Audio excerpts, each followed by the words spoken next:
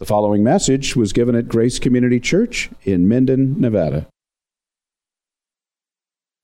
Colossians chapter 3, we'll be looking at verses 5 through 8 this afternoon, but I'd like to begin reading back in verse 1 where we were this morning.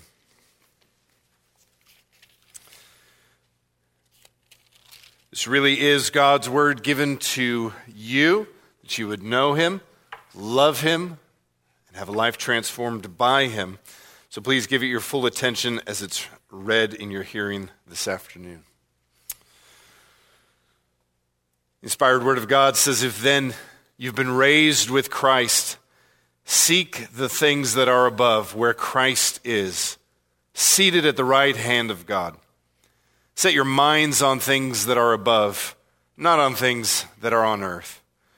For you've died, and your life is hidden with Christ in God. When Christ, who is your life, appears, then you also will appear with Him in glory. Put to death, therefore, what is earthly in you: sexual immorality, impurity, passion, evil desire, and covetousness, which is idolatry. On account of these, the wrath of God is coming. In these you too once walked when you were living in them, but now you must put them all away: anger, wrath, malice, slander, and obscene talk from your mouth. Do not lie to one another, seeing that you've put off the old man with its practices, and you've put on the new man, which is being renewed in knowledge after the image of its creator. Here there is no Greek or Jew, circumcised or uncircumcised, barbarian, Scythian, slave, free, but Christ is all and in all." Well, this is indeed the word of the Lord. Amen. You may be seated. Before we go to prayer, let's continue to keep two different families in mind. First, be praying for the Sangsters and for the Knowles family as they just work with Paul's health difficulties. And then be keeping the Kinnemers in your prayer. They are coming back from Alabama after Jeremy's mom died and they went through her thing. So pray for them as a family. One, as they process the death of a close loved one. And then secondly, as they drive back here, that they would make it back here safely. So let's go to God in prayer. Our Father, we have to ask a question of ourselves quite often when we are tempted to go astray. Where else would we go? Only you have the words of eternal life. We pray, God, that we be that self-reflective when temptation lures and pulls at the heart or at the mind, that we would confess again to ourselves, only you have eternal life. Therefore, only you should be pursued and worshiped. We pray that you would be with the members of our church that are in the midst of difficulty. We do pray for Pastor Brian and for Ariel that they'd enjoy some time away. And as they turn this page in their life and grieve the loss of Dee, that you would be the God of all comfort to them. We pray for the Sangsters and for the Knowles as they walk with Paul through a difficult season. And we pray, oh God, that you would aid and assist our brother and these families. We pray for the Kinnemers, that you would be the God of all comfort to them as they grieve the loss of Jeremy's mother. God, keep them safe as they journey back, and we pray that you would return them to us safely. As we open your word, we pray that it would run freely through our hearts and change us and transform us more into the likeness and image of our Savior, Jesus Christ. In whose name we pray, amen. I don't know if you've ever had this experience where you don't mean to be funny, but you're funny accidentally. I guess you have. I had that experience this last week. I in passing, made a comment to Carolyn, and Charlie was there overhearing, about how my sermons have gotten progressively shorter. And she laughed, and so did Charlie. And I said, no, they've gotten shorter. And they called my bluff, and Sermon Audio doesn't lie. And Charlie and Carolyn were right. So we're going to aim for getting done on time, and if not, I know Jason will just walk out. One in disgust, too, because he's got to get to work. So we're going to be done by 2:15 this afternoon. Those of you who know me know that I'm not shy about the fact that I am a native-born Northwesterner. I know that may not seem like a big deal to you, but that just means you are not cultured and don't understand greatness when it's faced to you. Also, it's less believable now that I've cut my beard. You're like, how good could it be? Really? But that means that I have diesel fuel and sawdust that runs through my veins. And while I can choose where I live and love living in Nevada, you're always, you can't change where you're from. You change where you live, but you can never change where you're from. My apologies to those who are from California. But that background, it plays in the back of your mind, doesn't it? How you were raised and where you're from.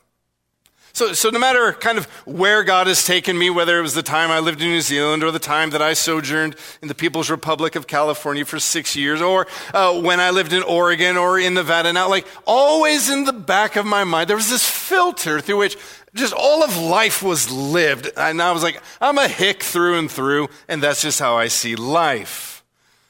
I'm also, secondarily, a native-born legalist or fundamentalist.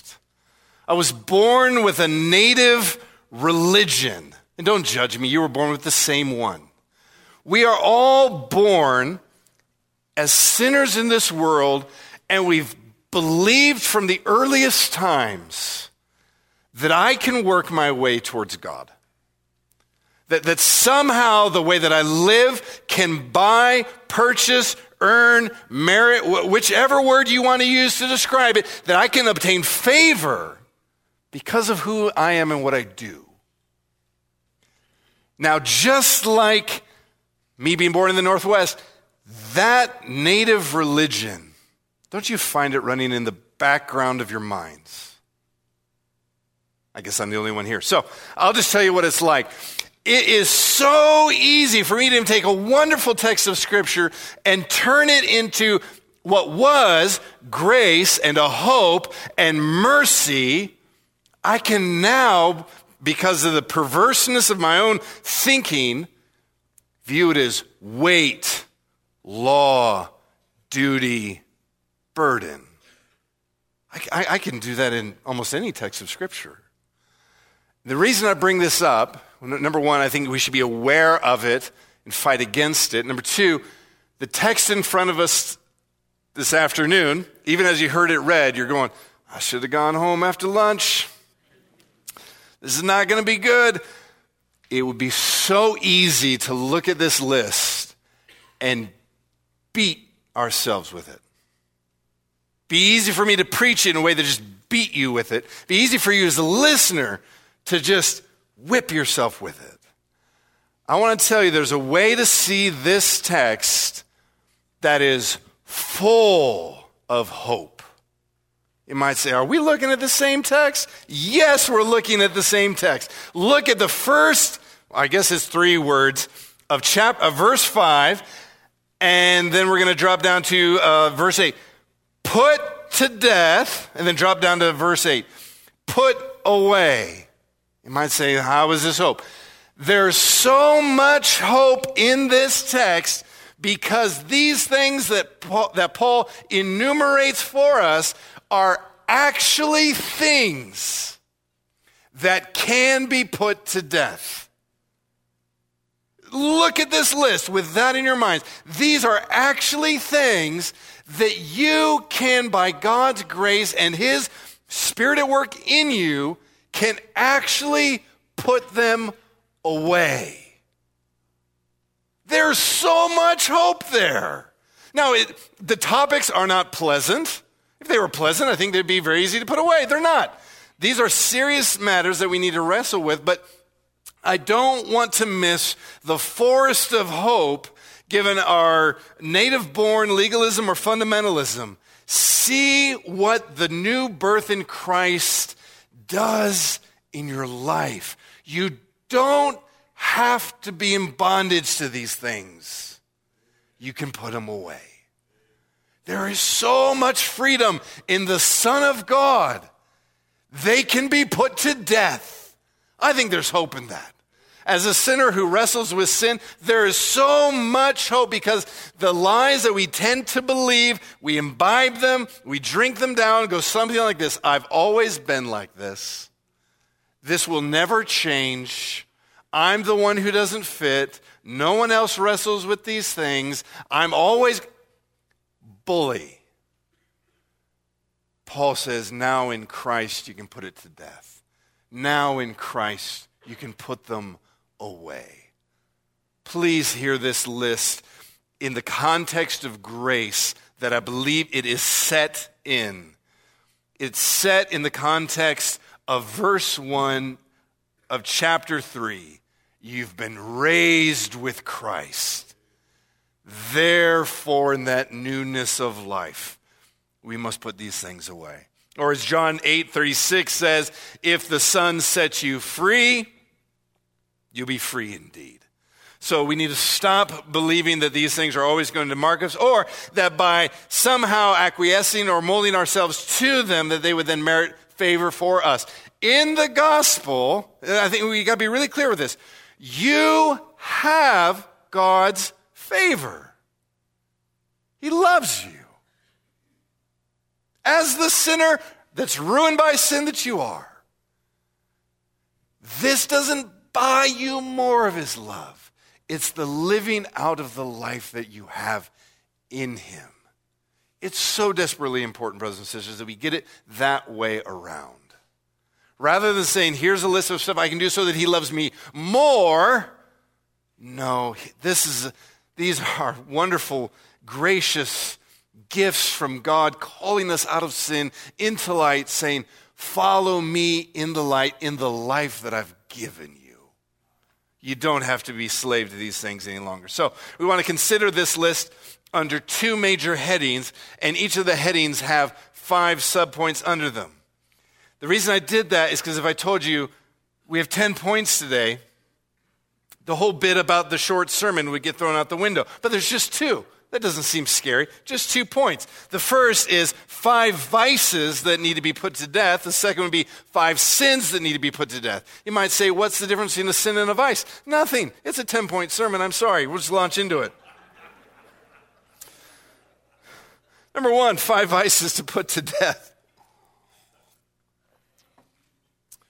Look at verse 5 with me. Put to death, therefore. Keep the therefore right there, pulling you from the truths of the gospel, the indicatives, into now the imperatives. So who you are in Christ, the new creation that God has brought you into, and you are a part of, hidden in Christ, will be revealed on the last day.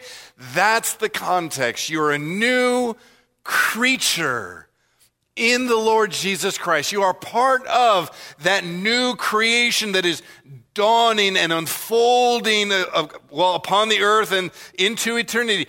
That is what you are part of in the gospel of Jesus Christ. That's who you are.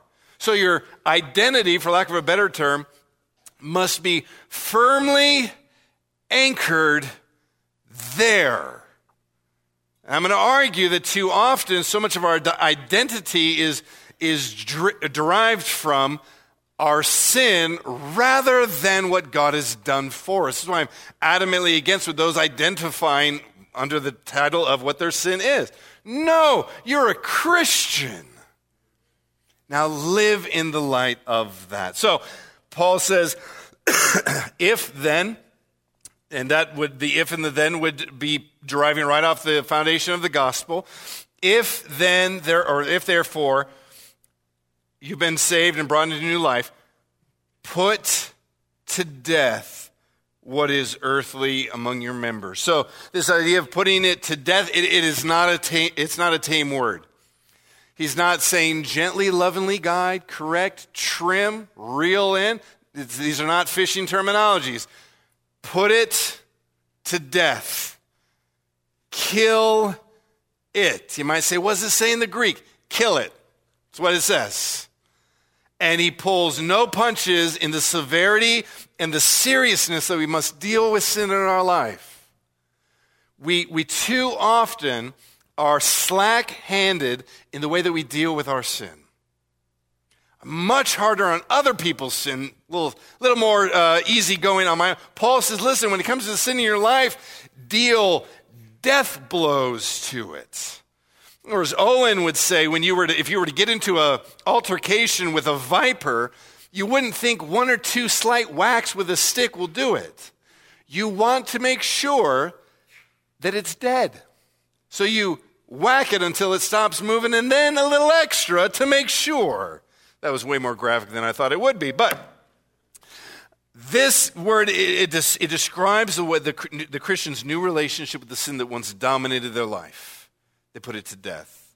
So one commentator says we live with the recognition that as one who has already been set free from the power of sin. And so now sin can, for the first time in your life, be put to death. Those who are under sin's bondage and sin's rule and sin's domain, they're not putting sin to death. They are enslaved to sin. But when the Son makes you free, makes you alive in himself and dead to self and to the law and to all these other things, you are now able to, for the first time, grow in your obedience with God. What a wonderful gift. Rather than this burden that we need to view it as just like, oh, golly, for the first time, you can actually put to death the sin that, we won't sugarcoat it, would destroy you. You can actually deal death blows by God's grace towards it. What a gift. What a grace. What hope is found in and through this entire passage. He says, put together what is earthly. Some will say earthly members. The idea is the members of our body with which we sin. You might say I always knew it was environmental. That's my problem. No, that's not what he's saying. He's saying your mouth too often is used by the enemy. Your hands too often do the enemy's work. Your feet too often. And so he's saying, in the ways in which you sin, in the normal, mundane parts of life, in those nitty-gritty areas, we need to put these things to death. Now, Paul will then launch into a first set of 5 with an explanation of why these things would be put to death. And then to verse 7, he'll actually shift over into the old man, new man distinction, and then another list of 5. Now, he doesn't expound much on them. And so I will actually not spend too much time unpacking each and every one of them, in part to reflect the way that Paul deals with it. Paul doesn't give a huge discourse on what exactly these things are. He gives them, just one right after the other in rapid fire succession, knowing that, we know what he's talking about. And so the first that it comes to the list of things that are put to death is sexual immorality. Now, the word that Paul uses for sexual immorality, just to be very, very clear about it, it's any sexual intercourse that is outside the fireplace of marriage. If someone were to ask you, is a fire in your house a good thing?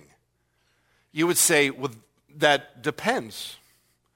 Is it in the fireplace or is it not in the fireplace? I think fires in the fireplace, fantastic. Like I said, I was a hick. That's how we heat our house. Any room outside of that little specific place is destructive. The word that Paul uses is a word for sex outside the context of one man and one woman in marriage covenant together. Anything outside of that is to be put to death. You can see families torn apart by this. You can see marriages torn apart by this. You can see lives destroyed by this. Marriage is a beautiful, wonderful gift from God to us. It was, this might shock some, it was his idea. Involving all the things that go along with marriage, it was something over which God said, good. Every perversion of that, the Christian is to leave behind and have nothing to do with. There's not a whole lot more to say about it than that. If you want to destroy your life, fiddle around with sexual sin. It'll destroy your life. And it won't just impact you, it will impact tons of people around you. Paul says, you're a Christian. You've been raised with Christ. Your life is hid with Christ.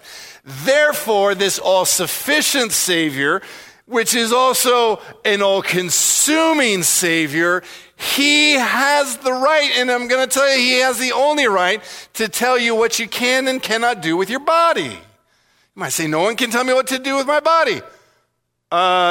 Christ can. Yeah, he's the Lord and King and Creator of you and your body. So he has the right, the only right. You might say, well, I don't like what he said. I don't care.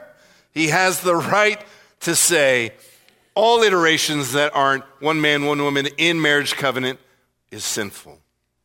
The second word he uses in this list of things to be put off, these vices that so easily ensnare that should be put off, is impurity. You can understand quickly that there would be, another translation would say uncleanness, or impurity is what the ESV says, I believe. It means if the first one was any sexual intercourse outside of marriage, which would have encompassed quite a few categories that we would have read about and called us to worship from Leviticus and Deuteronomy, which I'm thankful we don't do that anymore. But this word would describe all sexual indecency or immoral conduct, right? So if one would be intercourse that is outside the limits of the Bible, this would be all impurities or uncleanness or indecencies that surround that.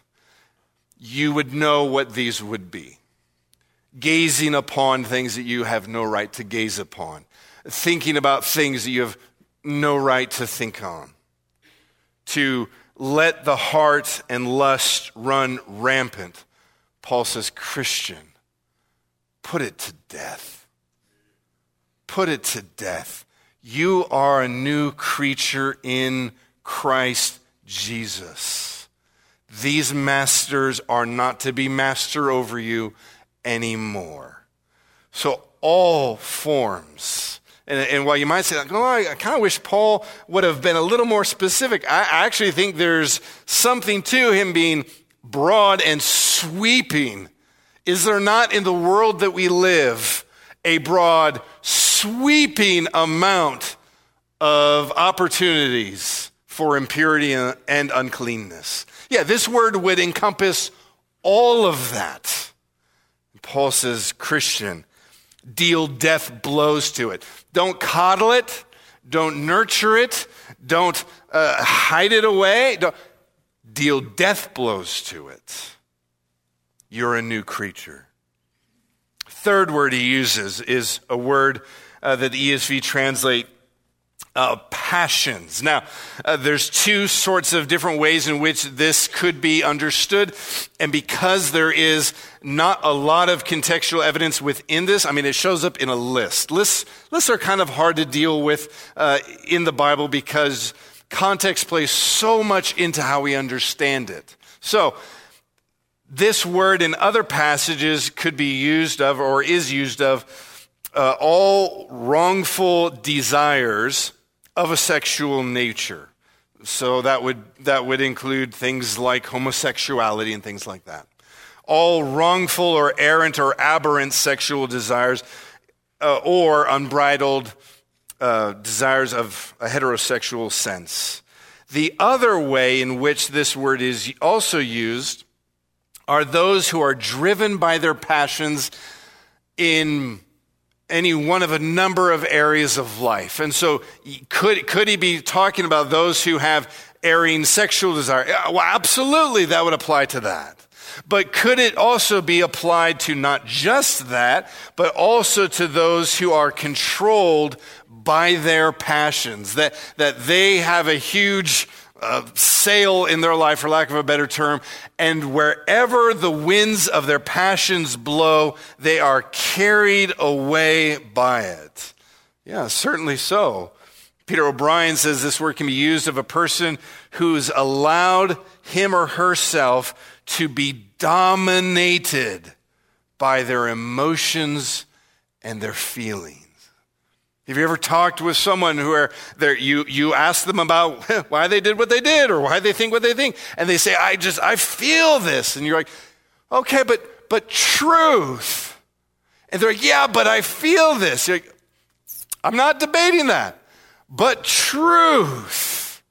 And these feelings or passions drive their life. And as long as it feels right, they think it is right. And you're like, no, actually, that's the big bummer about us being sinners.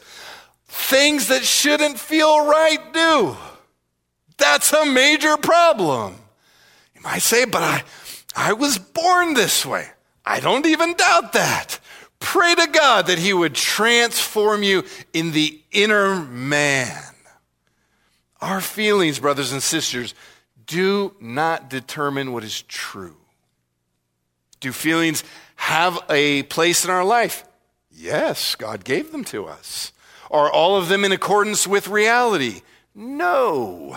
Which is why Disney has destroyed a lot of lives by saying, follow this wretched thing that's deceitfully wicked. Who can know it? Follow that thing. You're like, no. Man, test that thing by God's word. And when it is errant, that is a really clear gauge to where I have idols in my life. So our feelings, as Pastor Brian so wonderfully puts it, hopefully I don't misquote him after saying that. That'd be a huge bummer. But our feelings are tremendous gauges, terrible guides. They help us diagnose what's in our heart. They shouldn't be the compass by which we steer our lives. So Paul says these erring passions, or being passionate in a driven sense where you are, in your own mind, at least a victim, put that to death. Fourth word he uses, evil desires. Paul says these evil desires are to be put to death. Now you might say, well, okay, evil desire, what does it say in the Greek? He took the word evil and he put the word desire right next to each other. That's what it says in the Greek. So, desiring the things which God in his word says is evil. I know that's like really straightforward, painfully straightforward. Are there not things where you're like, I want to pursue this? And God's word says, yeah, no, that's wicked. Paul says, put that to death. Don't rewrite God's word in accordance to fit your wants and wishes. Don't say, well, it must be right because this is who and what I am and how I feel. Like, no, pray to God to transform you and shape you and mold you and make you more in the likeness and image of Christ. Those desires that are towards evil need to be things that are put to death, waged war on. You might say, well, that's hard. Yes, it is. I'm not going to argue that any of these are easy, sadly. As one author, Peter O'Brien, puts it, he says, evil desire is a manifestation of the sin which dwells in the natural man and which controls him. It reveals his carnality, his separation from God, and his subjection to divine wrath. Rather than saying that those desires, those wants, wishes, emotions, and passions are the things that determine truth, what we ought to do, well, here's what the Christian would do, is say, God's word and what he's revealed to me through his word is what's true. And when I come into conflict with it, it is not wrong. It is always right, and I'm always the one who's wrong when and where I differ with the word of God. Every single time, Christian, the word of God is primary. And then the last of the first set of 5, and you might be like, whew, all right, number 5 is not that bad. And covetousness. You might be like, there's a brutal list, 1, 2, 3, and 4. Covetousness, not that big of a deal. He actually separates this one from all the others and says, oh, covetousness. And I think knowing that we might have exhaled a sigh of relief goes, oh, and by the way, let me tell you the other word that it goes by, idolatry. Covetousness is not a small matter, beloved. You're like, well, I know it's the 10th commandment. Thou shalt not covet. So I know it's one of the big 10. You shouldn't do it. But what is it? Well, coveting at the heart of it is craving to have more, or grasping after, or self-seeking acquisition. You might say, well, you've just described America as one of their greatest pastimes. Yes, I have. And especially with the advent of like Amazon that learns the things you like and puts those ads up where you're like, I didn't know I needed that. Now I need it. It's scary good how, well, it's gas on a fire of covetousness that none of us need, right? Paul says, don't explain that away. Don't make peace with covetousness. Don't turn a blind eye to it. It's actually idolatry.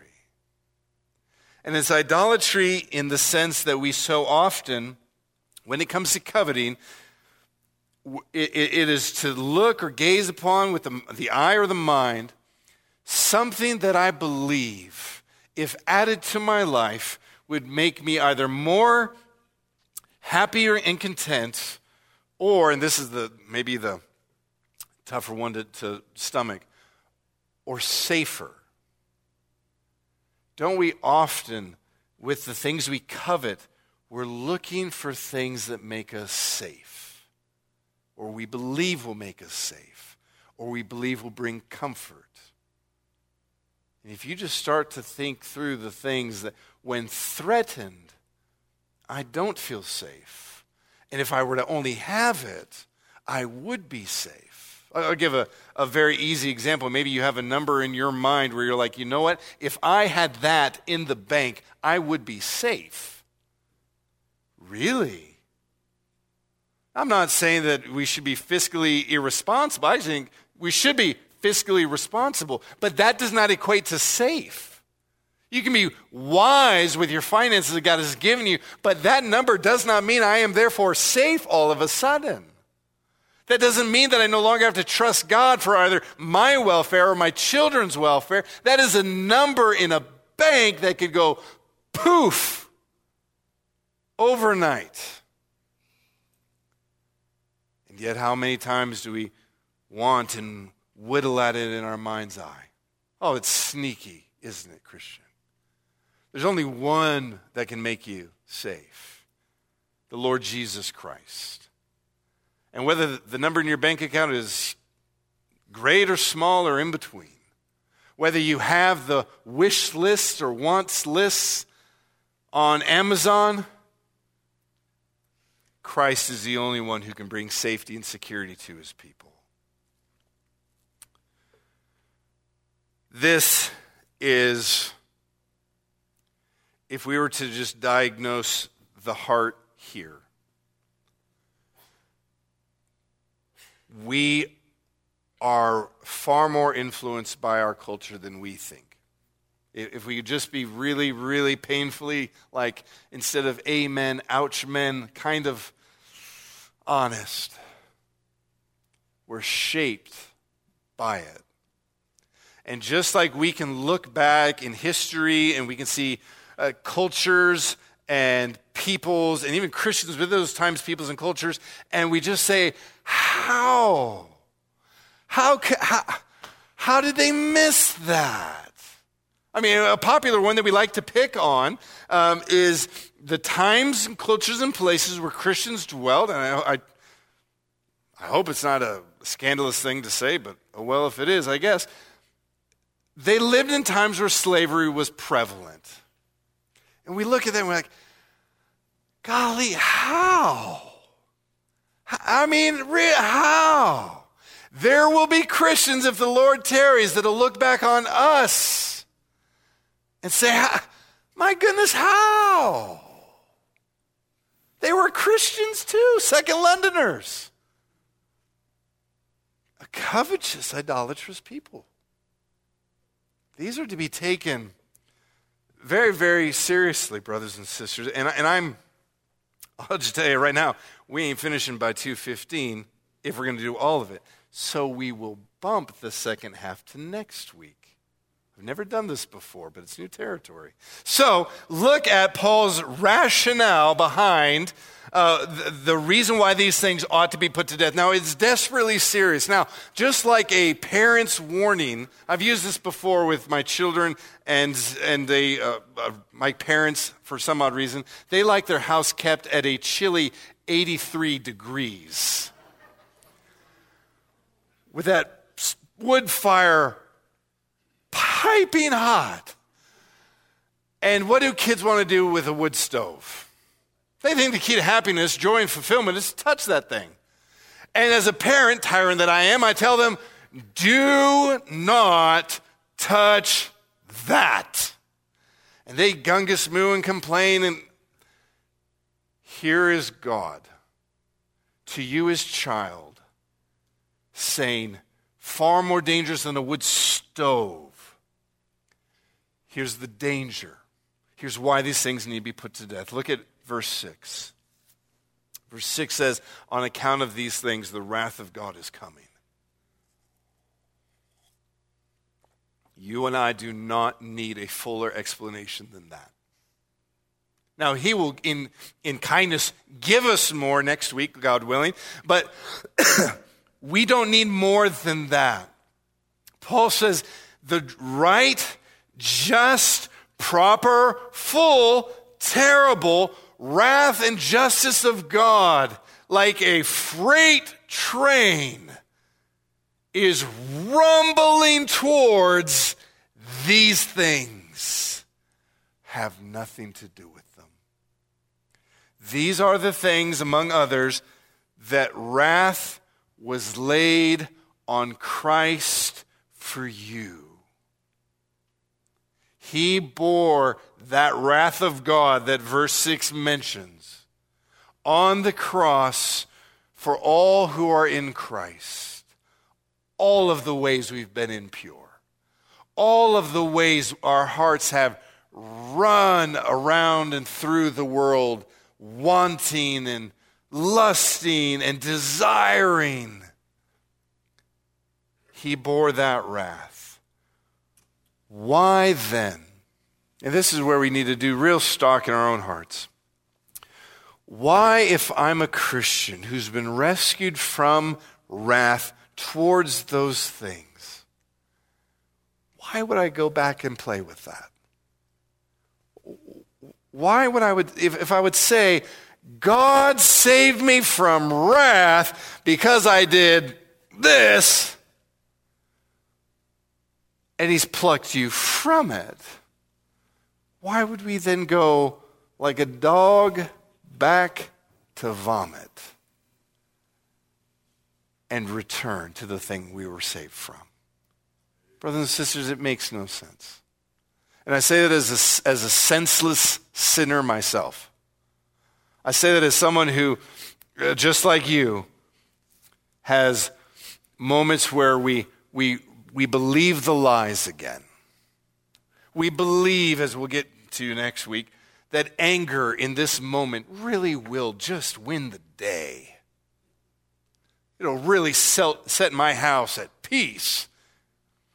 It's not true, by the way. That doesn't happen. So, these things are the things which God's holy righteous wrath is coming towards. And Judgment Day it's a certainty that cannot be averted, avoided, delayed, or evaded. The judgment of God is coming. Now, for those outside of Christ, that day will fall swift, terrible, and unexpected. For those in Christ, we have had, as it were, in a sense, our judgment day. The day of Calvary was a day of judgment. The day of Calvary was a day of wrath. The day that Christ laid down his life was when he drank down the cup of wrath that we rightly deserved for things that are found on this list. Paul says, Christian, you've been saved from it. Don't go back. Put those things to death. Lay them low in the dust. He knows by nature of who and what we are that these things are lively and in need of putting to death, and that we love them, and that they are hard to put to death, but they need to be put to death nonetheless. I actually think it's one of the major reasons why God in wisdom puts Christians in community with each other. So that when you have moments where you begin thinking, you know what, I would be happier if, you have brothers and sisters say, that is a lie from hell, literally.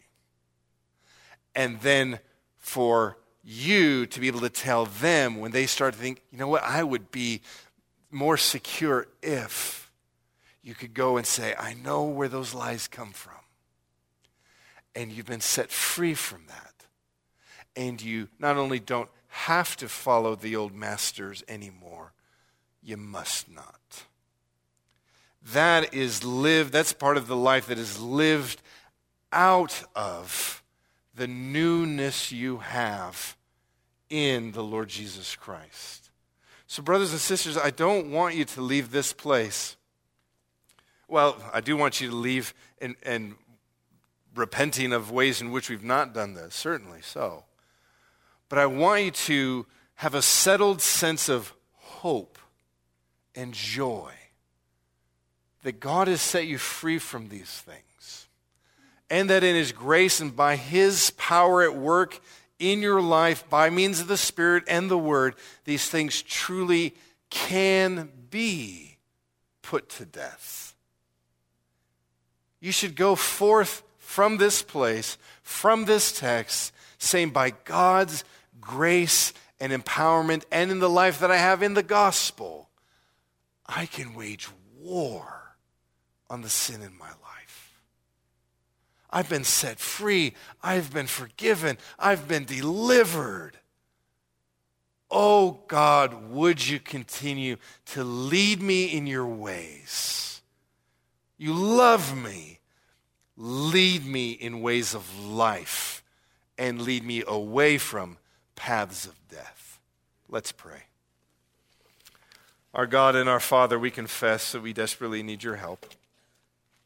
We confess that we've wandered from your ways like lost sheep, that we've done things we should not have done, and we've not done things that we ought to have done.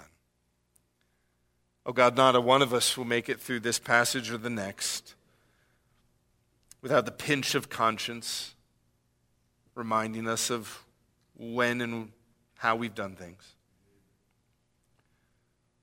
But oh God, help us to preach your gospel yet again to ourselves, that there's abundant forgiveness with you, and that there is strength to put these things to death. And so we pray, oh God, that you would be at work among us, and that we would be putting these soul-destroying, dangerous sins to death, and that we would lovingly help one another. Lord, thank you for your patience. And thank you for the strength and the grace that you give. We pray this in our Savior's great and mighty name. Amen. We hope that you were edified by this message. For additional sermons as well as information on giving to the ministry of Grace Community Church, please visit us online at gracenevada.com. That's gracenevada.com.